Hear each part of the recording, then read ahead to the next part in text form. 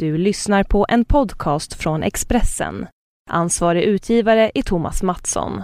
Fler poddar hittar du på expressen.se/podcast och på iTunes.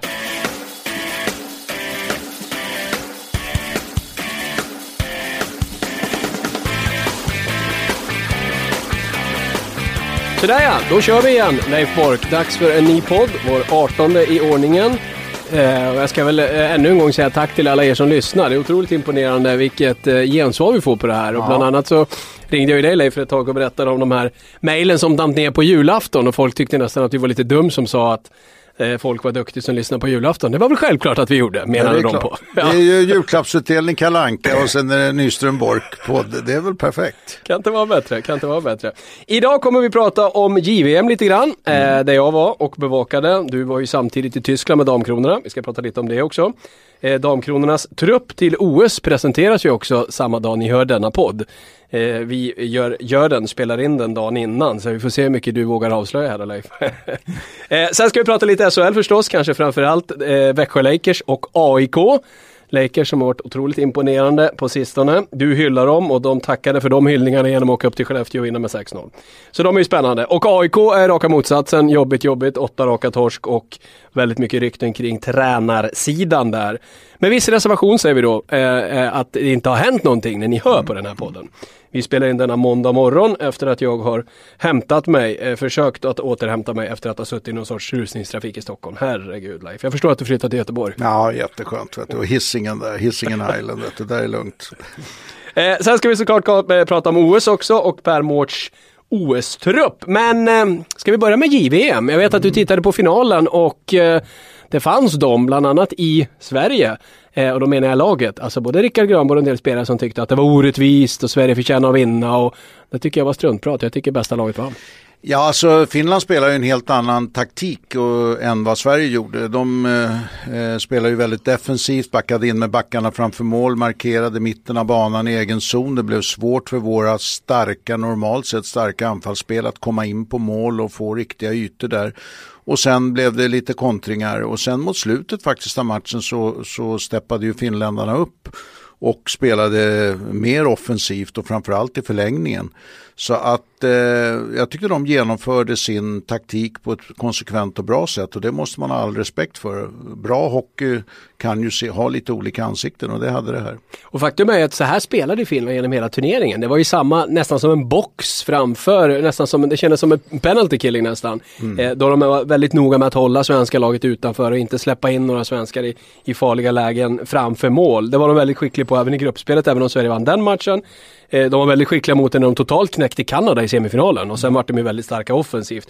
Den matchen slutade 5-1. Man hade kunnat gjort några mål till Finland. Och sen var det lite roligt att se att målet som avgjorde hela finalen, det var ju när en finländsk spelare gjorde exakt det Sverige borde gjort oftare, nämligen klev rätt in i den där boxen, om vi ska kalla det för den. Det var ju en back som kom, en finländsk back som kom, så han var ju lite småmarkerad och mötte Hägg där, våran back, som blev lite överraskad och rusade på lite för hårt och på det viset blev det en öppning då i mitt i banan i försvarsspelet som han gjorde väldigt bra. Han bröt in framför mål och la den under Oskar Dansk, vad blir det, högra benskydd. Ja, riktigt snyggt var det. Och nu får man väl säga att Finland förtjänade den segern. Hur svenska vi än är. Ja, alltså Sverige hade ju mest puckinnehav men fastnade i den här taktiken och det är ju ofta så när man... Det var ju det Pelle Mårts kanske också råkade ut för några år sedan när man pratade om att man skulle spela rakt, man skulle anfalla mycket, man skulle ta befälet, man skulle ha pucken mycket, man skulle spela offensivt. Motmedlet med det var ju att spela lite defensivt och se till att inte bli överspelat högt upp i banan, att ha mycket folk framför mål och sen lite mer kontringsspel. Och det är ju många lag, många länder som har använt just den taktiken och i det här fallet var ju Finland lyckosamma. Jag tycker också det kan kännas lite grann som att det är en lovvärd taktik att ha detta, att man vill ha mycket puck och man vill skapa mycket chanser och man vill vara väldigt offensiv. Men ibland tycker jag det känns som att, och skjuta mycket skott på mål. Ibland tycker jag det känns som att en del coacher lite lurar sig själva där. Att de tycker att men vi har genomfört i vår matchplan, vi gjorde ju det vi skulle göra, vi hade mycket puck och vi sköt mycket på mål. Ja, men det spelar väl ingen roll. om man inte vinner matcher och om man inte har mer kvalitetschanser. Det var det här lite grann som jag reagerade över mycket med Patrik Ross i slutet på Örebro-tiden. Han stod på varenda presskonferens och pratade om hur många målchanser de hade skapat. Ja, men det spelar ju ingen roll om man inte förvaltar sina chanser eller kanske till och med inte ens skapar bättre kvalitetschanser. Nej, just det. Det var det sista du sa här som jag tänkte på. Alltså vilken typ av chanser är det? Vilken kvalitet på chanserna är det? Och där har man ju statistik från vilka områden avslutningarna tas. Och det kan ju vara väldigt olika kvalitet just och effektivitet på de målchanserna. Hur tror du Jesper Pettersson mådde när den där finalen kom? Jesper Pettersson, han skulle ju stå upp för sitt lag inom citationstecken och det gjorde han ju så korkat så han fick matchstraff. Ja. Och han blev avstängd finalen. Alltså det måste ju vara. Nej, det är klart det är bittert att sitta en finalmatch, kanske den enda junior-VM-finalen man någonsin får spela under sin karriär. Han hade ju kunnat varit med i fjol och då var han ju skadad. Ja. Så då missar han på grund av skada och nu missar han på grund av att han slår en ryss på käften. Ja, nej, det är inte så smart att göra det. Jesper har ju lite grann tendenser så där att ge sig in i sådana där situationer. Lite på gott och ont. Så har det ju varit även i Linköping faktiskt när han har spelat där. Så att, det känns naturligtvis inte bra vare sig för Sverige eller för Jesper Pettersson själv. På tal om Jesper Pettersson förresten, eller jag bara kommer att tänka på det. Senaste matchen jag själv såg live var ju Linköping HV71. Då jag skrev en krönika jag fick fantastiskt roliga reaktioner på. Jag skrev nämligen att det lönar sig att hålla käften och spela hockey. Alltså, gnäll inte på domarna.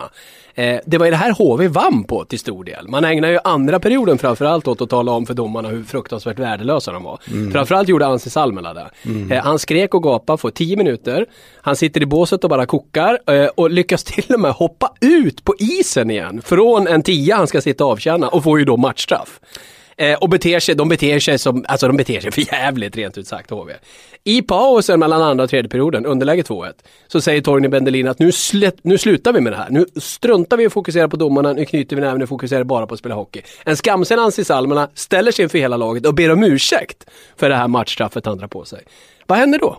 Jo, vad som händer är att Linköping direkt gör 3-1, vilket skulle kunna knäckt ganska många lag och gjort folk ännu mer arga. Men nej, HV fortsatte att strunta i domarna, fokusera på att spela hockey. Vända och vann. Nej, men det är ju det här som är svårt i elitidrott, där man ligger on the edge hela tiden. Att ta befälet över sina känslor och rikta fokus mot det som är konstruktivt. Och vi kan ju här när vi står i lugn och ro i studion liksom säga att så här borde det göra. Men när du är mitt inne i situationen så är det klart att vissa spelare begår snedsteg, vissa tränare gör ju det också, går ut på isen och gör massa konstiga saker. Det här är en konst naturligtvis att hålla sig. Ja, alltså känslor är inte alltid så lätt att styra naturligtvis. Och det är klart att man ska kunna ta befälet över dem och som elitspelare ska man lära sig att hantera det. Men lika fullt så det inträffar av och till alltså. Och det som jag tycker kanske är det som man ska kritisera mest är om vissa spelare har en tendens att återkommande göra de här misstagen. Att det händer någon gång, det tycker jag man får faktiskt acceptera. För det som kan bli en konsekvens av den här typen av beteende, det är också det jag tyckte var jättetråkigt att se. Det är hur lagkapten David Petrasek blir fullständigt vansinnig. Han ska till och med slå ner Per Ahlbrand. Per Ahlbrand står i och för sig och jublar mitt framför ögonen på Petrasek. Det är inte snyggt gjort. Å andra sidan kan man ju bara gissa vad folk hade sagt till Per Ahlbrand innan. Han gör ju inte det här out of the blue så att säga. Men David Petrasek som är lagkapten föregår ju verkligen inte med något gott exempel. Han både ska slå en motspelare på käften plus att han gapar på domarna. Och vad händer då lite senare? Jo, då är Filip Sandberg där, junioren, och gör ju såklart som sin lagkapten. Alltså gnäller på domaren. Så det gäller ju för lagkapten att föregå med gott exempel. Ja, det gäller att föregå med gott exempel. Samtidigt så om man tar den andra sidan på myntet så är det ju en lagkaptens uppgift också att reagera på saker som händer. Nu såg inte jag den här matchen, du satt ju på plats. Men vad jag hörde lite grann efteråt från andra än dig, det var att Petrasek hade ju gett Ahlbrand en crosschecking i ryggen på en tekning där. Ja, han hade sagt en del dumheter. Och sagt en del dumheter och då tackar väl Per Ahlbrand för det och passade på att ge tillbaks. Även om det är lite barnsligt tycker jag att åka framför båset och liksom tjattra, och där har väl Per Ahlbrand lite tendens att vara lite barnslig emellanåt tycker jag i sitt uppträdande just när det gäller sådana här saker. Jag tror att om vi visste vad Petrasek sa till Ahlbrand skulle vi nog använda samma uttryck om honom. Lite barnslig. Ja, det är nog tur att vissa saker stannar där på rinken. Absolut. Och inte kommer till offentlig kännedom.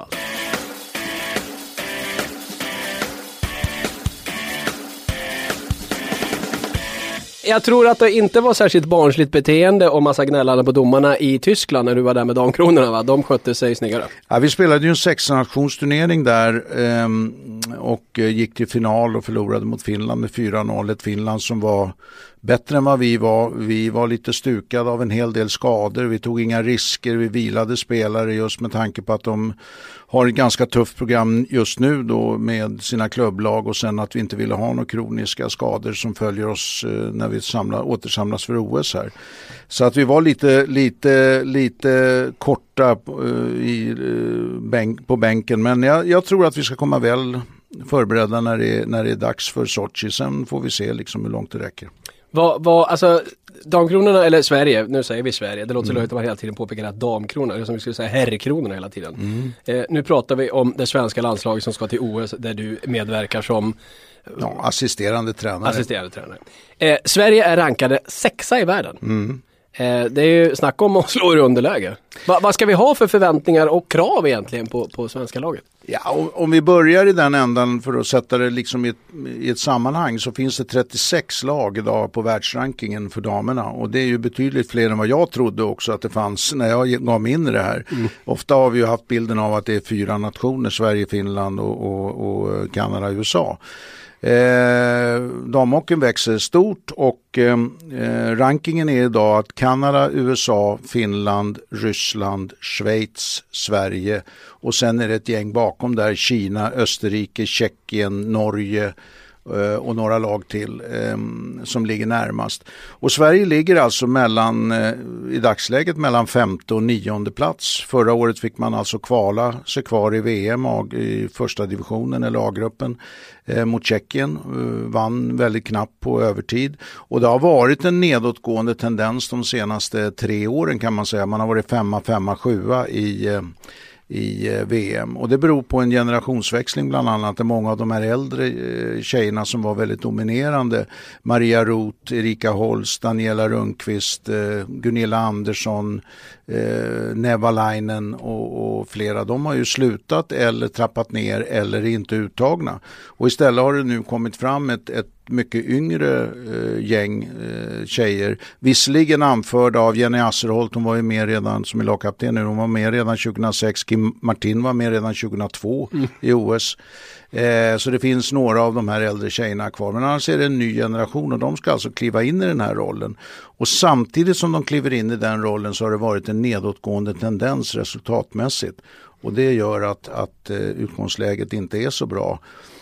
Vad vi ska ha för förväntningar? Ja, jag tror att vi ligger alltså i en grupp med Ryssland, Japan, Tyskland och Ryssland, Japan, Tyskland. Och vi måste alltså slå Tyskland och Japan för att gå vidare. Slår vi Ryssland är ju det jättebra, men de satsar ju stenhårt nu och har ett väldigt bra lag inför sitt eget OS här. Klarar vi inte det, ja då får vi spela placeringsmatcher om 5:e till 7:e eller 5:e till 8:e plats. Och vi får inte komma sist då, för då får vi inte arrangera VM nästa år som går i Sverige, går i Malmö 2015. Så att vi hoppas ju naturligtvis på att ta oss vidare till kvartsfinal då genom att slå Japan och Tyskland. Mm. Och Japan har man haft jätteproblem med. Tyskland satsar hårt, de har bland annat 8 spelare anställda i tyska armén för att avlöna och ge dem möjligheter att satsa, de här tyska spelarna. Och era spelare får köpa klubbarna själva, det är visst skillnad. Ja, en del, det har ju varit mycket diskussion om det där då. Nu är det ju tydligen så, jag har fått reda på i efterskott, att alla spelare får 3 klubbor var eller någonting sånt där av en sponsor inför OS. Men det är ju ingen som har sagt någonting om det innan. Så att många spelare, ungefär 75% av spelarna, köper sina egna klubbor, köper sin hela utrustning själv, betalar till och med föreningsavgift vissa i sina klubblag. Så du har klivit in i en liten annan värld mot den du var med, när herrspelare blir sura för en fel sorts shampoo i duschen. Ja, det är en helt annan värld, och det är ju flashbacks tillbaka till IFK Östberga och Hammarbys juniorer på 70-talet. Alltså där var det ju ungefär de omständigheterna, dåliga träningstider, all material själv, överhuvudtaget väldigt spartanskt. Nu finns det en diskussion, ska jag samtidigt säga, mellan Svenska ishockeyförbundet och SOK som är väldigt konstruktiv och som är väldigt positiv. Och vi ska se lite grann vad som kommer ut av den efter OS nu. Och det är ju viktigt att de här tjejerna som har varit med lite grann och är bland våra mest erfarna tjejer, att de fortsätter. För ofta är det så att när de ska ha jobb och familj och sen får större så att säga utgifter i det vanliga sociala livet, då kan de inte fortsätta. Och vi har en medelålder idag på 21 år medan våra konkurrenter ligger kanske på 26-27 år. Finland tog in en tjej nu som var 41 år i landslag inför OS och likadant gjorde Kanada. Så att det är mycket som är olika och Sverige behöver liksom satsa och skärpa till sig på i alla fall damhockeysidan. Det gäller flera små sporter eller små lag naturligtvis landslagssammanhang, men jag kan ju bara prata för Sverige när det gäller damerna. När OS i Sochi börjar så ska jag bevaka damkronorna och du förstår naturligtvis att om det blir misslyckat så är det tränarnas fel och då är det tränarna jag sågar. Jajamän, det är bra det. Du är välkommen. Jag är beredd. Ta fram motorsågen. På tal om tränare, det pågår väl inte direkt en vad ska vi kalla det, ungdomsrevolution eller en stor satsning på unga tränare, utan vi har en tendens till att det faktiskt är tvärtom i SHL just nu. Patrik Ross lämnar in, ersätts av Kenta Johansson och då studsar medelålder upp en del. Ulf Dahlén får sparken från HV. In kommer Torgny Bendelin. Inte direkt en föryngring. Rickard Franzén, där är det väl bara en tidsfråga innan han försvinner från AIK. Och in kommer Pelle Bäckman och medelåldern ökar ytterligare. Vad är det som händer? Är det kidsen som inte riktigt pallar trycket och gubbarna som är det rätt att satsa på? Eller vad händer, Bork? Ja, det är nog liksom, det är nog inte ålder kanske i första hand, utan det är så att vara elittränare på toppnivå är ett väldigt utsatt och tufft jobb. Och jag tror att flera av de här så kallade yngre tränarna nu... så unga är de inte. Ja, nej, det är så unga är de inte. Men de har kanske inte gått... successivt så att säga den långa vägen, utom Sam Hallam faktiskt som är absolut den yngsta idag, men han har ju alltså tränat Karlskoga i 4 år innan han kom till Växjö och sen var han assisterande tränare i Växjö och sen fick han steget upp i A-laget. Alltså den där resan att successivt ta olika steg, den tror jag är ganska viktig, därför att när du kommer till SHL eller elitserien som det hette förr, alltså det går inte att föreställa sig den pressen man är utsatt för varje match innan du har varit där. Och det sa jag bland annat till Niklas Sarnecki innan han tog jobbet i Brynäs och jag har sagt det i flera sammanhang också. Och går man på för hårt, för tidigt och tar på sig de här stora uppdragen där mediebevakning och liksom allt ljus är på dig och du ska vinna varje match, då uppstår ju naturligtvis en situation som du måste på något sätt ha inte tränat på, men du måste ändå klara av den och då är det bra att ta de här små stegen och ta det så att säga successivt. Va? Så att det är nog mer det är frågan om en ålder.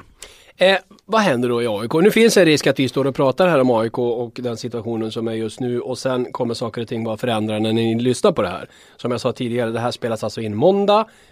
Ni hör på det tisdag. Tidigast tisdag kan ni lyssna på det. Men risken är ju enormt stor och det är ju ingen hemlighet, det har vi avslöjat i tidningen, att AIK har varit i kontakt med Pelle Bäckman. AIK är ju en oerhört utsatt läge just nu med alla dessa förluster i rad och Rickard Franzén är naturligtvis extremt pressad. Vad ska AIK göra här? Är det ett bra och smart drag att plocka in Bäckman och försöka skaka om truppen eller vad tycker du att man borde göra? Jag tror att AIK har vänt på varenda sten och haft massor med möten naturligtvis, inte minst nu under juluppehållet för att analysera varför de är i den situationen de är, och sen står de ju både i en diskussion där de måste diskutera hur ska vi klara av resten av SHL på bästa möjliga sätt och hur ska vi förbereda oss för kvalserien, för de ligger ju ändå ett 10-tal poäng efter HV71. När det gäller tränarfrågan så tror jag att det kan vara bra att göra ett byte. Inte av den anledningen att kanske Rickard Franzén, Mats Lindgren, Bäcklin är dåliga tränare, utan mer för att få ett nytt avstamp. Inte bara för att få in nya röster heller, utan få in ett nytt avstamp med tränare som är, vad ska vi säga, nollställda och kommer in med ny energi och där kanske också spelarna kan få ny energi. Det blir lite kanske fokus på andra frågor och så vidare. Och därför kan det vara bra att byta tränare. Sen är det ju en ekonomisk fråga. Jag menar, ska du säga upp en tränare så ska han ha sin lön kvar och så ska den nya ha lön. Det är inte så enkelt alla gånger, utan det finns både praktiska och ekonomiska och naturligtvis sociala problem med en sån här diskussion. Sen har de haft en hel del skador. Vad ska de göra där? Backsidan har ju varit ganska hårt ansatt. Christian Sandberg som är en av deras ledande kulturbärare kan man säga har ju varit skadad av och till jättelänge.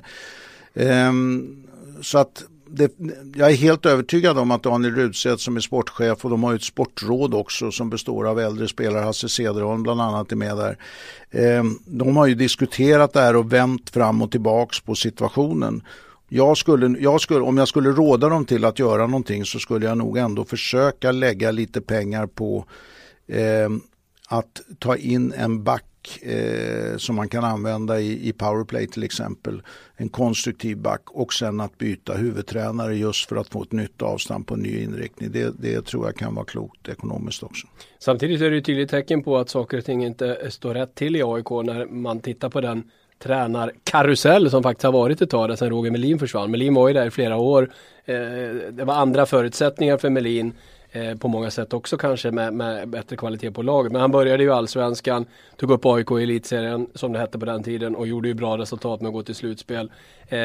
Och kortare tid än han var i laget, alltså kortare tid än AIK hade en och samma tränare, är man snart inne på sin fjärde. Per-Erik Jonsson in, ut snabbt, Eldebrink in, ut snabbt, Franzén, stor risk att han också försvinner och ersätts av Bäckman. Alltså 4 tränare på väldigt kort tid. Det är ju inte riktigt bra. Förstås. Nej, det är inte riktigt bra. Den här kontinuiteten som också Anders Gossi tillsammans med Roger Melin stod för, den skapade ju en viss trygghet efter det att vi i sekelskiftet hade de här finländska ägarna och tränarna och ledarna som var inne, så kom ju Gossi och Roger Melin några år senare. Och det var ju de som skapade det här fundamentet och det här att ta det här nya avstampet. Sen har det varit oroligt igen när man har gjort det här skiftet och det har man inte riktigt fått ordning på. Jag menar Daniel Rudstedt är också ny som sportchef och jobbade på marknadssidan tidigare och har varit spelare för inte så länge sedan. Så att det är en viss oro. Sen samtidigt också vill jag säga att jag känner igen mig lite grann från Hammarby-tiden när jag var där med hockeyn, även om AIK nu är ett steg högre än vad vi var då. Det är att Hammarby var en fotbollsklubb. Alltså det var väldigt mycket fokus och energi och ekonomi som gick till fotbollen och väldigt lite till hockeyn. Och samma upplever jag i AIK, att AIK är i grunden en fotbollsklubb där mycket fokus och energi och ekonomi går till fotbollen och att AIK får liksom mindre av den kakan. Ja, det känns ju lite så. Vi har uttryckt vårt oro för framtiden i 08-området vad gäller hockeyn. Och den oron lever ju i allra högsta grad fortfarande. Även om vi kan säga, om vi pratar 08-område, ett lag som vi fått en riktig kick på sistone, och det är ju kul att se när man gillar klassiska gamla lag. Det är faktiskt Södertälje som plockar in Andreas Johansson och så kommer William Nylander tillbaka. Och det känns som att den positiva energi, lite förändringar kan ge, verkligen Södertälje fått. Ja, och det är ju bra, och jag menar vi har ju Djurgården där också i Allsvenskan, så att skulle AIK åka ner och Djurgården Södertälje då också spela Allsvenskan, då har ju faktiskt inte huvudstaden ett enda lag i högsta ligan, och det är ju anmärkningsvärt. Ja, usch.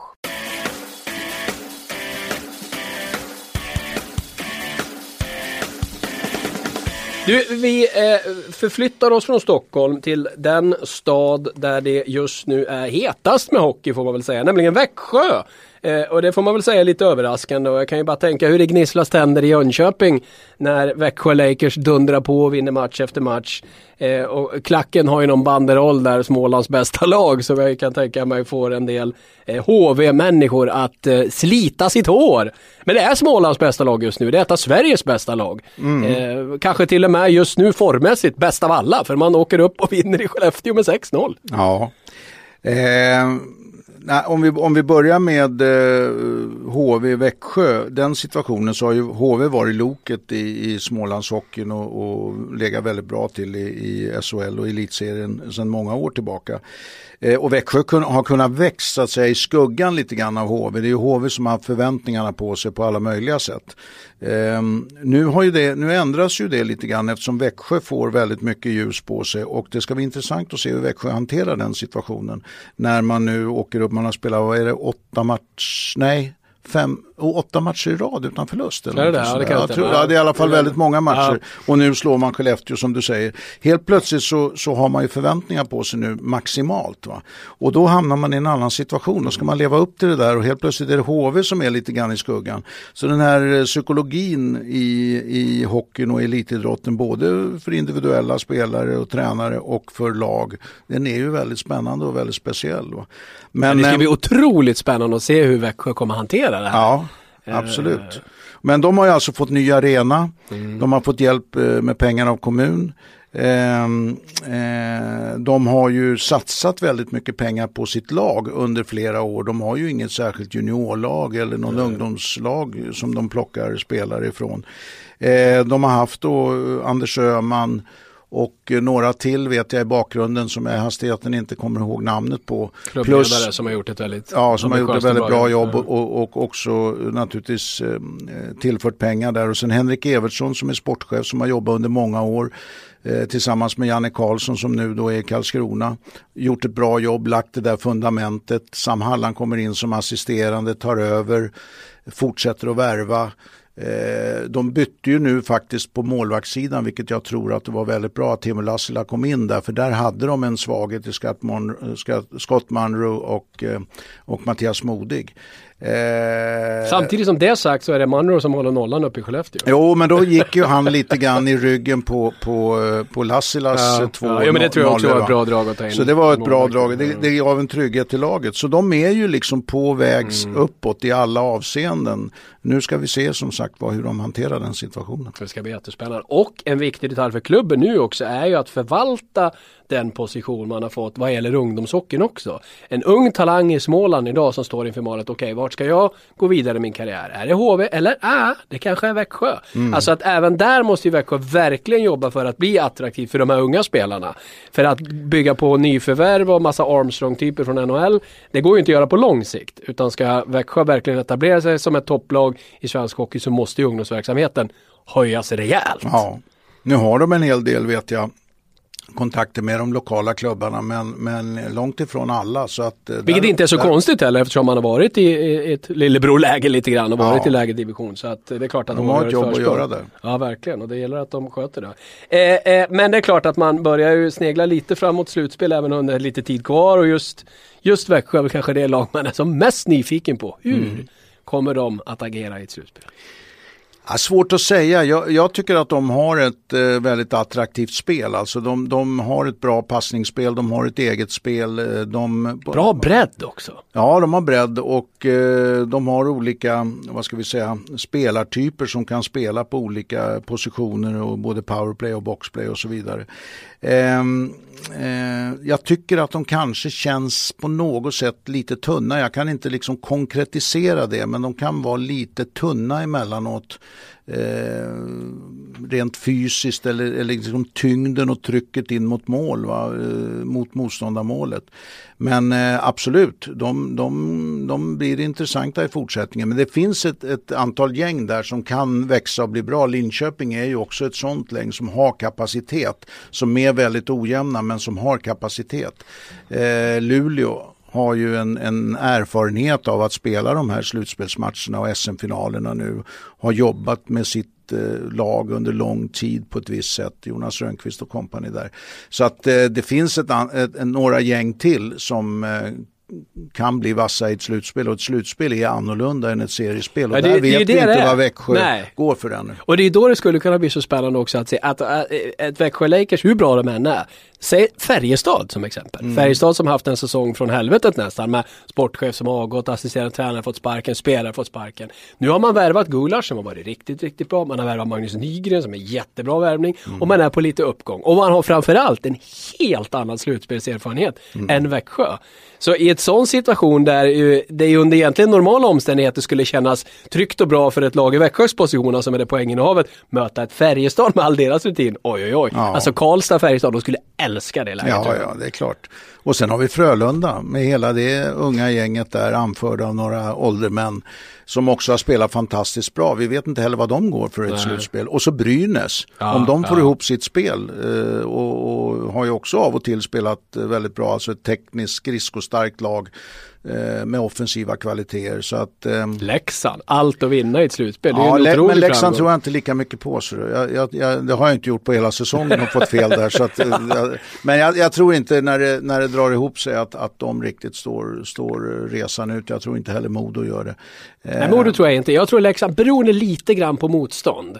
Ja. Alltså om Leksand får möta Linköping som jag har hittat någon formula för att vinna. De har ju en sanslös statistik vad det är 22. Men det är annorlunda vet du, ett slutspel. Det blir en ny serie där. Och... Men in mot ett lag som, säger ett Luleå. Det är klart att Luleå borde slå ut Leksand. Men det är just det att det är så fullständigt självklart att här är det Luleå. Leksand ska inte ha en chans. Nej, där har Leksand en superhärlig position. Ja, visst är det så. Men det finns ett antal gäng kan väl sammanfatta ja, verkligen. Kan verkligen visa upp sig tillsammans med Växjö då i ett slutspel. Men frågan är ju nu då, det var där jag tänkte landa den här diskussionen i. Alltså Skellefteå då, som vi, inte bara du och jag utan väldigt många andra har på något sätt sett som nästan untouchable på toppen där. Som har känts som det klart starkaste laget. Vi ska inte dra för stora slutsatser av den här sista matchen mot Växjö såklart. Men att vara så duktig under seriespel och att sen föra över det var lika bra i slutspel, det är inte alltid vi ser det. Dessutom så att försvara guld har ju inte hänt sedan början på 2000-talet när Djurgården gjorde det. Och så har vi den här målvaktssituationen där plötsligt Henrik Karlsson försvinner. Marcus Svensson som har haft en rätt bekväm roll att det är alltid bra när Marcus är bra för han kommer lite där bakifrån. Plötsligt är det han som är the man. Kanske för regerande mästare in i ett slutspel. Är Skellefteå lika självklara svenska mästare fortfarande? Nej, som det har känts? Nej, de är inte självklara svenska mästare. Men jag tror så här, om vi börjar med själva spelet så deras... vad ska vi säga, offensiva spel och det här att pressa spelet i alla lägen. Leder man med 18 poäng som de gjorde ett tag i serien och kanske inte är så där maximerade varje match. Då man lite på vad man... Ja, då är man kanske ett skär efter, man är kanske en meter efter. Man får inte den där pressen på motståndaren samtidigt som man släpper ytan bakom sig. Va? Och det kan ett förberett, vilket man alltid är när man åker upp till Skellefteå nu då, förberett lag så att säga utnyttja. Och där tror jag just att Växjös kvalitet i passningsspelet är en faktor. Samma som Brynäs kvalitet i passningsspelet är en faktor i det avseendet. Så att då kan sådana lag så att säga utnyttja det här att inte Skellefteå kan mobilisera absolut max i sitt pressspel. Sen tror jag också som du är inne på med målvaktsspelet där att det har blivit lite oro där ändå på något sätt. Det har säkert varit en hel del diskussioner bakom kulisserna som vi inte känner till. Det har säkert fortgått sedan några veckor tillbaks den här diskussionen med agenter och annat inblandade med en missnöjd Henrik Karlsson. Han har ju inte varit så bra som man hade förväntat sig. Och jag menar det är klart att de är besvikna i Skellefteå att Karlsson inte har varit bättre. Ja, det är de. Och sen blir det ju oro också när de ska slutföra den här diskussionen så att säga övergången när han ska gå någonstans. Och då pratar man om en juniormålvakt från Oskarshamn, Stefan Sten som ska komma upp. Jag vet inte riktigt vad han går för, han har spelat bra i Oskarshamn vet jag. De kanske ändå måste göra någonting där mer etablerat inköp på målvaktssidan om de räknar med att försvara SM-guld. Och det är också ett tufft läge för det är in med ny målvakt så talar man om för Marcus Svensson att okej, du är bra men inte så bra. Nej, vi litar inte 100 på dig men det är en spännande situation som har uppstått där.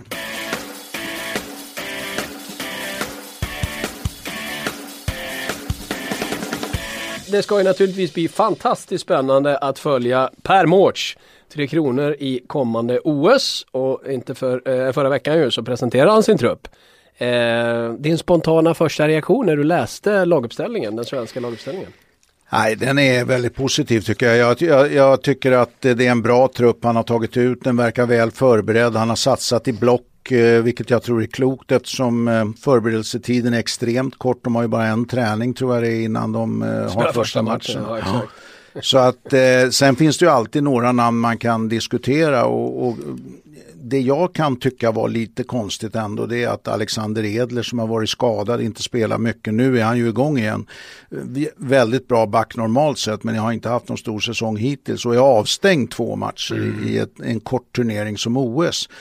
Ändå får chansen. Alltså det låter lite grann som det finns något löfte i bakgrunden där att han ändå skulle få spela ett OS. Det är väl en liten frågetecken och sen är väl då Jonas Brodin just istället för kanske Edler eller alternativt Tallinder då.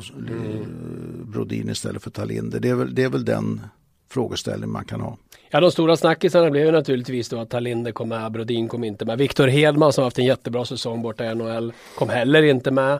Jag hörde någon kanadensare som hade någon podd likt oss som förundrades över de där sakerna, men samtidigt påpekade vilken fantastisk backuppsättning som Tre Kronor har.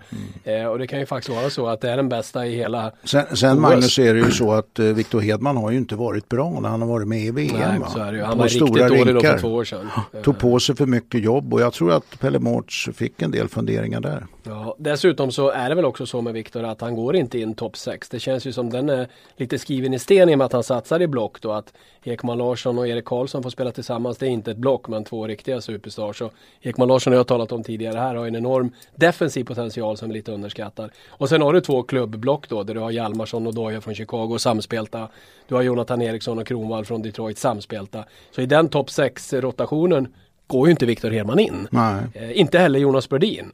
Och då kanske det är helt rätt att de inte är med. Att man fyller på med en Edler som är lite chansning och man har Tallinder som lite farsa i laget. Så att jag förstår ju Mårts tänker och det är kanske inte så dumt tänkt. Nej då, och Tallinder är ju med där som säkert tar sin roll och alltså kanske inte får så mycket speltid, tar den rollen men samtidigt skapar en ganska mogel miljö i laget och i omklädningsrummet och runt omkring. Så att jag tycker att det är en bra trupp. Jag tror att det finns väldigt många goda överväganden bakom den uttagningen så att det tycker jag ser positivt ut och speciellt nu målvaktssidan när Henke Lundqvist börjar repa sig i november. Nu är han kung igen. Han har varit riktigt bra. Vann ju bland annat borta mot Chicago nyligen och vann i natt mot Philadelphia hemma. Så att det känns som att han har spelat upp sig och Rangers har spelat upp sig. Det är jätteviktigt för Tre Kronor såklart att ha en Henke Lundqvist i toppform. Ja, och det är viktigt tror jag också att han inte kanske kommer in och får de här massa frågetecknen runt sig där jag har ju varit en av dem som säger är Henrik Lundqvist så bra? Och jag menar börjar fler säga det och han kommer in till turneringen och i svensk media och kanske till och med det svenska laget med de frågetecknen. Det är liksom inget bra även om han har en uppåtgående trend. Så att han nu kan bevisa så att säga konkret att han spelar bra i god tid för OS, det tror jag betyder mycket psykologiskt både för laget och för Henke själv. Och väldigt spännande med den laguppställning som Tre Kronor har såklart. Vi ska snegla lite på de andra gängen. För det som fascinerar mig lite grann med det här också är att Henrik Lundqvist i kanonform vet alla vad han kan göra. Han har ju vunnit OS-guld bland annat på fantastiskt spel och gjorde ju den här avgörande räddningen i slutet på Jokkinens chans. Ryssarna har ju faktiskt väldigt bra målvakter. Bobrovski prisades ju som bäst i NHL i fjol till och med va? Varlamov har haft en kanonsäsong. USA har Ryan Miller som har varit riktigt bra trots att Buffalo inte varit så bra och han var ju bästa målvakt av alla i senaste OS. Finland ska vi inte snacka om. De har ju 3 första målvakter i OS egentligen i Lehtonen, Jemma och Tokarask. Men Kanada. Det lag som har kanske värst förväntningar på sig med undantag möjligen då Ryssland som är hemmanation. Men alla känner ju till den enorma passionen för hockeyn i Kanada. Att kliva in en turnering med den trion där Roberto Longo, Carey Price och Mike Smith. Ingen riktig superstar. Alltså där är de lite oroliga tror jag, Steve Eisenman och bossarna. Ja, det är ju många som säger när det gäller Kanada att de har generellt sett inte ett problem kanske, men de har inte de här toppmålvakterna som de har haft länge och det gäller hela ligan. Alltså återväxten på målvaktssidan är de lite oroliga för rent generellt. Jag personligen är ju väldigt intresserad och tycker mycket om Corey Price. Alltså jag gillar honom. Jag har ju inte sett nu och följt honom så noga. Jag har sett någon enstaka match. Jag har sett honom på plats för några år sedan i Montreal. Jättefin målvaktstyp och en riktigt duktig målvakt. Så får han det att stämma och fungera. Nu vet jag inte riktigt hur de kommer att satsa på honom i förhållande till Longo där. Men då har de en riktigt toppmålvakt där. Ja, det som man har rackat ner lite på han på. Men det är också, kan ha varit i några tillfällen att göra det lite lätt för sig. Det här klassiska att hans Montreal har inte gått längre i slutspel. Kanske går att hitta mer förklaringar än honom där. Att man helt enkelt inte haft tillräckligt bra lag. Men det är ju en enorm test för honom. Och det kan mycket väl vara så att han är den nästa Martin Brodeur eller Patrick Roy, det är nu vi kommer få se det. Det finns ju en enorm talang där. Kanada har ju en jättebra backsida också naturligtvis. Forward ska vi inte prata om, herregud. Alltså man petar ju spelare som Erik Stahl och Martin Saint-Louis och Joe Thornton. Han har mest assist av alla i NHL just nu, men han platsar inte i Kanada. Så att det säger en del om kvaliteten på det laget. Ja, det gör det ju, och det säger ju också en hel del om att det är inte bara statistik som räknas, utan de diskuterar ju naturligtvis också hur passar olika spelartyper med varandra, hur passar olika personligheter med varandra, och det här har ju Steve Yzerman och kompani naturligtvis bergkoll på. Det här är ju ett intressant resonemang som Kanada har fört. Jag ville testa det på dig som gammal coach också. Man har varit väldigt noga med när man har tagit ut backar att du har 4 rightare, 4 leftare. Alltså vana vid att spela vänster och höger. Inte hålla på och krångla och byta sida, utan du ska vara alltså på den sidan som du är van att spela och klubban åt rätt håll så att säga. Forwards likadant, istället för att ösa på med jätteduktiga centrar och placera dem på ytterforward får man väl ha med de här stjärnorna. Har man valt bort en del centrar, som Joe Thornton, för naturliga ytterforwards som är vana vid att spela på de positionerna. Det här att liksom gå på vad spelarna är vana vid, som Kanada inte alltid har gjort, är väl ett ganska smart drag. Ja, jag tycker det, och det är lite, som du säger, lite annorlunda hur de kanske diskuterar normalt sett, och samtidigt är det ju lite rollspelartänk där, att man spelar på den position man är van vid och man tar inte bara in stjärnor utan man spelar i den rollen som man har. Om vi jämför med Sverige till exempel, så har vi väl bara 3 högerskyttar totalt sett i hela laget, och det är ju en diskussionspunkt också. Det är en väldigt stor skillnad. Och nu har ju Kanada ett annorlunda spel, om vi säger bakifrån egen plan, där man gärna, om man har en högerfattad back till exempel i högerbacksposition, så spelar man inåt banan, och där skär ofta bortre ytterforward och center liksom bakom den back som stöter fram i motståndarlaget, eller den ytterforward som stöter fram, man lägger den vidare eller man spelar in den diagonalt. Och de vill gärna, alltså de har inte så där jättemycket fantastiska olika varianter på sina uppspel, utan de spelar ju lite klassiskt amerikanskt som de har gjort hela tiden. Och då passar vänsterfattade backar och högerfattade backar väldigt bra in, liksom när de ska lägga vidare pucken i anfallsspelet. Och sen har de då klubban ut mot sargen, vilket gör att de inte behöver skifta till någon backa när de är ute vid sargen, utan kan rensa sargerna, spela vid sargerna bra. Någonting som de är kanske världsmästare på, just sargspelet. Det där förvånar mig ibland ju när man, fast det är klart det beror på andra saker också, men det är klart att det måste vara en fördel att ha klubban mot sargen som back. Som forward spelar ingen roll. Det spelar inte roll på samma sätt i alla fall. Ja, det beror på hur du kommer in i anfallszon där. Det är klart det kan vara en fördel även där. Men jag menar, som back är det klart att behöva vända backhänfattning när pucken kommer i sargen är inte alltid bra. Nej, och sen likadant när du ska spela pucken vidare. Det är lätt att lägga den efter sargen. Exakt, som högerfattad back på högerbacksposition. Och du spelar också in i banan med forehand så att säga i högerbacksposition. Så att det finns fördelar med det, absolut. Sen har man ju också Kanada valt att göra något som det har pratats otroligt mycket om där borta, att ta ut Chris Kunitz. Chris Kunitz i sig ensam kanske inte helt nödvändigtvis hade platsat i Kanada. Han är med därför att han är en av få som verkligen har klickat med Sidney Crosby. Det här är Crosbys radarpartner, det här är hans sidekick i Pittsburgh, det här är en spelare som förstår Crosby bättre än de allra flesta. Han är inte lätt att spela med, Sidney Crosby. Kanada väljer alltså att ha det paret, bygger lite sina forwards också kring par. Vi har Getzlaff och Perry bland annat från Anaheim. Sharp och Taves från Chicago. Men även här tycker jag att man gör rätt. Att, jag menar, här har du en superstjärna och ska sanningen fram om förra OS. Det var ju inte så att Sidney Crosby dominerade den turneringen. Nej. Att vi minns honom så mycket, pratar om oss så mycket, det är för att han gör avgörande målet i finalen. Men nu är det väl ganska klokt att tänka så att faktiskt, jag menar, det är inte så att Kunitz är en dålig hockeyspelare, han håller nog rörd nivå. Men att välja att göra den här uttagningen ur ett tränarsynpunkt är väl också ganska smart tänkt. Ja, speciellt i en sån här kort turnering och när du har så korta förberedelser. Som vi sa, en träning hindrar. Ja, exakt. Det är som, precis som Sverige resonerar, att man har block. Jag menar, Kunitz och Crosby är vana att spela med varandra varje dag och vet precis i sömnen kanske den ena vad den andra gör. Och då är det klart att man satsar på det blocket. Då har man ju ett samspelt par där utan att behöva träna speciellt mycket på det. Och jag tror också att kanske sådana superstjärnor som Sidney Crosby, precis som Zetterberg förmodligen och andra har haft något säg till Pelle Mårts om spel till uttagning, bröderna Sedin till exempel, så har säkert Crosby och andra stjärnor haft samma sak när det gäller Kanada. Exakt, han har fört fram det som önskemål, det kan vi nog vara ganska säkra på. Du, Ryssland då. Vi hade ju en tv-sändning nyligen, Studio Hockey, där vi hade Mattias Nordström som gäst. Och både jag och Nordström, oberoende av varandra, när vi börjar prata om hur vi tror att det kommer gå, tror att det här laget kommer krascha ihop, kommer inte palla trycket, kommer dundra ut tidigt. Talangen är helt fantastisk. Forwards är liksom, jag menar, när de spelar på glatt humör och med fart och vänder om och liksom utnyttjar sin teknik, det är ju briljans. Det kommer ju vara liksom hockeyskådespeleri på något sätt, eller alltså hockeyuppvisning. Men backsidan lite Sverige och de här förväntningarna. Och en del av de här kanske inte alltid sätter laget främst. Jag tänker på Ovechkin som vi sett i några VM-turneringar som har solokört och bara gått bort sig och varit riktigt dålig. Kowalczyk är ingen lagspelare. Exakt. Sen har vi också sett om VM för 2 år sedan hur de spelade hem guldet där på ett otroligt imponerande sätt. Så, men jag vet inte. Alltså, pallar de trycket Ryssland? Svårt att säga, men jag tror också att det här är en oerhört viktig turnering.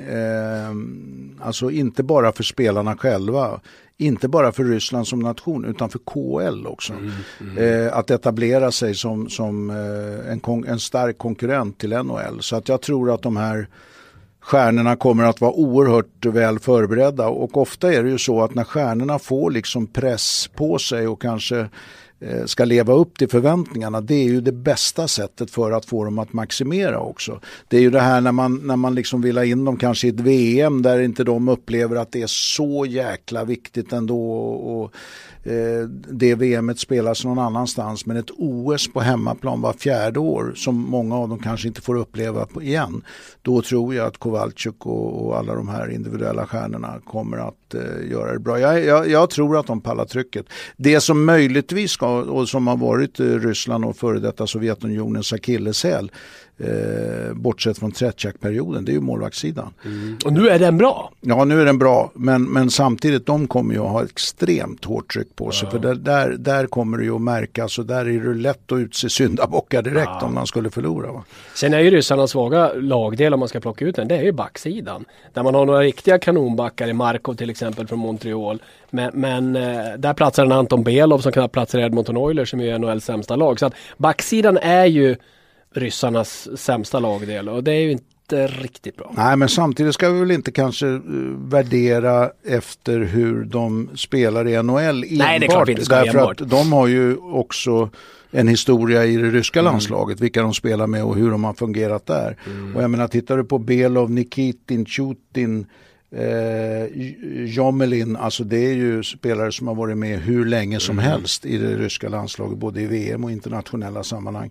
Så att jag tror också ryssarnas plan är att spendera huvuddelen av tiden i anfallszon. Ja, det brukar vara så när det gäller det laget. Ja, det brukar vara det. Men det är klart, jag tror att ingången, speciellt för en hemmanation som är favoriter, den är jätteviktig. Så de första matcherna där kommer att vara viktiga för Ryssland. Vi pratar Ryssland, vi pratar Kanada, vi pratar Sverige. USA har ju också ett fantastiskt lag. Men Finland, är inte det lite dark horse? Alltså det är så typiskt att samma här, jag lyssnade som sagt på några kollegor som hade en podd och då var ju top 4 var i Kanada, Ryssland, Sverige, USA. Man glömmer bort Finland lite och det har ju hänt i tidigare OS-turneringar då Finland har tagit medalj. Brons senast i Vancouver i bronsmatchen mot Slovakien där. Alltså ett sånt lag med de där målvakterna. Ja, absolut. Och det tror jag utespelarna naturligtvis känner också. Och jag vet inte hur vi ska tolka det här JVM-guldet. Alltså det är en riktig hockeynation och de börjar få bredd på de absolut bästa spelarna. Och det som har varit kanske Finlands svaghet och var lite den här så kallade mindre nationen. De har tidigare den självbilden. Den självbilden kanske är på väg att förändras så att de känner att de verkligen har möjligheter att ta upp kampen med de allra största. Så att absolut, jag är också spänd på vad Finland kan göra och tyvärr kan man väl säga så brukar ju Finland vara lite lillebror till den här nordamerikanska spelstilen, alltså att de har svårt att slå USA och Kanada när det verkligen gäller, och sen är det lite nerv och speciell match mot Sverige. Men jag tycker det du säger också, att när man kanske tidigare så hade Finland något sorts mentalt ok lite grann, att det kändes som att de var lite stukade i förhand mot vissa nationer. Men det här blev jag också väldigt imponerad av i Malmö. Alltså nu kan man ju inte läsa folks tankar och veta vad de egentligen står för och säger. Men den uppfattningen och känslan man fick när man pratade med båda lagen inför finalen, så var det ingen snack om, alltså Finland ville möta Sverige, man såg fram emot det, man trivdes i situationen, vilket jag tycker också märktes sen på isen, att det fanns absolut inget mentalt underläge där. Utan Finland kände ett väldigt stort självförtroende, och det tror jag faktiskt att man åtminstone till en början med kommer göra i OS. En stor nackdel för dem också är Mikko Koivu. Oerhört värdefull spelare som är skadad. Risken är stor att han missar OS. Och det är ett tungt avbräck. Och Sakko Koivu är ju inte med heller. Och han sa ju själv ifrån att han tyckte inte att han var återställd efter skada och sjukdomar. Men jag tror att det kollektiva självförtroendet i Finland är bättre idag än vad det någonsin har varit faktiskt. Så att, absolut, vi ska inte räkna bort dem. Sen känns ju USA spännande med en oerhörd bredd. Många spännande spelare där laget också. Som sagt, Ryan Miller i målet där. Bra speed, bra talang, bra teknik. Alltså ett väldigt, väldigt skickligt lag. Sen undrar man väl med Tjeckien då. Det är klart att det är charmigt att se en gammal Peter Nedved komma med, men det säger väl också en del om kvaliteten. Alltså Nedved är ju inte direkt någon NHL-stjärna längre heller, men ändå går han in och tar plats här. Han spelar inte i KL eller han spelar i den tjeckiska extraligan som inte håller superhög nivå. Nej, de har ju problem på toppen där naturligtvis med antalet kvalitativa spelare, så att nej, de är definitivt inga guldkandidater och kanske inte ens medaljkandidater. Någonting som är intressant med USA, det är ju faktiskt också om jag tittar lite grann på deras damhockey och tidigare då deras herrhockey också. De har ju en väldigt fin utbildning där de ligger i Ann Arbor med sina unga spelare och utvecklar dem. De är väldigt bra skridskåkare. Damerna är väldigt bra skridskåkare, alltså världens bästa skridskåkare. Herrarna likadant tycker jag, amerikanerna som kommer över, speciellt de unga spelarna som har gått de här utbildningsstegen som USA har. Det utmärker ju flera av spelarna i det här laget också, väldigt bra skridskåkning, så att det kommer gå undan. Och på stor rink så betalar ju det sig kanske ännu lite bättre än vad det gör på liten rink. De spelar ju i grupp A där USA och Ryssland med Slovakien och Slovenien. Tänk dig en USA-Ryssland, vilken match. Och Sverige spelar mot Tjeckien, Schweiz och Lettland i grupp C, och så har en grupp B, de Österrike, Kanada, Finland och Norge. Norge, vilken härlig match. De inleder mot Kanada. Ja. Vad säger Roy Johansson innan då? Nu vinner vi, grabbar, det är enda som gäller. Norrmännen är rätt så inte kaxiga, men de har bra självförtroende. De går ut och kör liksom. De funderar nog inte så mycket och de tror att de kan ta poäng där. Så att, och grejen är ju den att det är klart de kan. Ja. Kanada är ju superfavoriter, men här är det, de möter ett lag där alla har världens jetlag. De har tränat ihop en enda gång. De tänker, oj Norge, det här vinner vi lätt. Det blir svårare längre in i turneringen. Medan Norge är ett samspelt landslag, så till och med hinner spela en träningsmatch i Sochi. Ja. Ingen har någon jetlag. Ja, Mats Zuccarello har jetlag, men jag menar, det kommer han övervinna lätt. Alltså det kommer bli, alltså det är ju inte en promenad i parken för Kanada. Absolut inte. Och speciellt de senaste åren har ju Norge faktiskt fått ordning på sin målvaktssida. Det var ju den stora nackdelen efter Jim Martinsen kan man säga, men då var det B-gruppen på 80-talet och början på 90-talet. Det var ju den stora målvaktsikonen i Norge. Men efter det så var det ju bekymmer i kanske 20 år med målvaktssidan. Nu har man fått upp målvakter som spelar både i Finland och KL också som i alla fall delvis förstemålvakter och som har spelat bra i VM-turneringar, så att de har ju stärkt upp sin kanske svagaste position faktiskt de senaste åren. Tänk vad roligt om Norge skulle slå Kanada. Ja, man vet aldrig. Gud vad jag skulle vilja skriva om den matchen. Faktum är, det ska jag säga, det är klart att man är svensk och har hjärta för Sverige, det är ju inga konstigheter med det. I Slovakien, i Kosice, vi var ju där tillsammans. När Sverige möter Norge och Norge vinner på straffar. Och den glädjen, det var ju som att se Bastiansen och Holtet och de andra efter ett SM-guld i Karlstad. Det var ju så fantastiskt glada. Och jag kunde inte låta bli glad för deras skull. Vad mycket det betydde, hur stort det var och vilken glädje det var. Och jag menar, tänk om de skulle, bara om de skakar Kanada vore det kul. Ja. Ge dem en riktig jäkla match där. Och men det är ju en underdog-situation, de har ju allt att vinna och alla tar det ju för givet. Alltså alla fullständigt normalt om de förlorar. Det är ju ett perfekt läge liksom att gå ut och spela. Ja. Är det så Japan känner i första matchen mot er? Jag vet inte vad de känner. Jag har inte sett Japan. Jag vet att de har du inte scoutat Japan? Nej, Nej, inte än. Nej, inte jag. Jag hoppas Niklas Högberg och Anders Ottosson har gjort det. Men jag vet att de har väldigt små, skickliga, kvicka skridskoåkare och att de spelar väldigt disciplinerat. Allt de gör är väldigt disciplinerat, har jag hört, både när det gäller träning och förberedelser och runt omkring. Sen är det ju så att många av deras damhockeyspelare har gått på amerikanska college. Aha. Och det gör ju att de är väl utbildade, väldigt många av dem. Det där märkte jag faktiskt också inom herrhockey. När jag tränade i Norge så hade vi faktiskt Japans herrlag i A-gruppen 1 år. Och vi spelade oavgjort mot dem, och det var väldigt mycket sån här transatlantiskt influerat, därför att de hade spelare med dubbla pass och som hade utbildat sig i USA och Kanada. Så att det är ingen isolerad hockeynation som bara spelar hockey i Japan, utan de spelar hockey i världen så att säga, och mycket i Nordamerika, och är välutbildade. Det är häftigt också hur hockeyvärlden växer, att fler och fler länder faktiskt på olika sätt kommer med i hockeyfamiljen.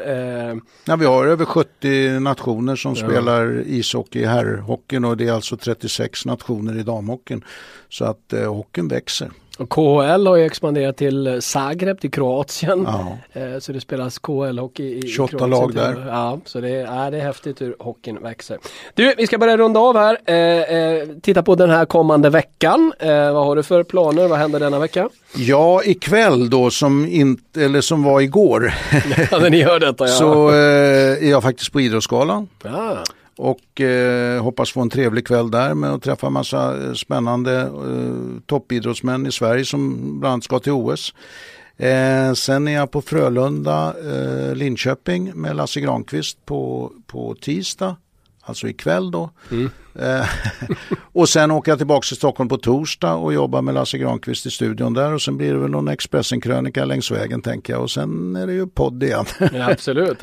Jag ska också berätta för er, för det kan ju hända att några undrar. Eller det är några som undrar, för jag har fått mejl om det redan. Vi brukar ju vara kvick med att utse guldpuckskandidat när en månad är slut. Nu har vi valt att skjuta på det lite grann. Jag har pratat med Per Mårts om detta. Dels hade vi ett JVM som höll på, och sen kommer den här OS-uttagningen. Så nu har vi har bestämt vem kandidaten är. Du och jag har också pratat om det. Vi ska inte avslöja det för er. Men kandidaten, den tredje för säsongen efter Linus Klasen och Patrik Hersley, han kommer presentera sitt studiehockey på onsdag. Spännande. Så, kommande onsdag får ni besked om vem som är säsongens tredje kandidat till Guldpucken. Då får vi kanske reda på vad han sa då. Ja. En liten ledtråd har vi ut där, va? Exakt. Så ni får hålla er till tål till dess. Och vi tackar så mycket för den här gången och återkommer igen nästa måndag. Jajamän, tack för nu.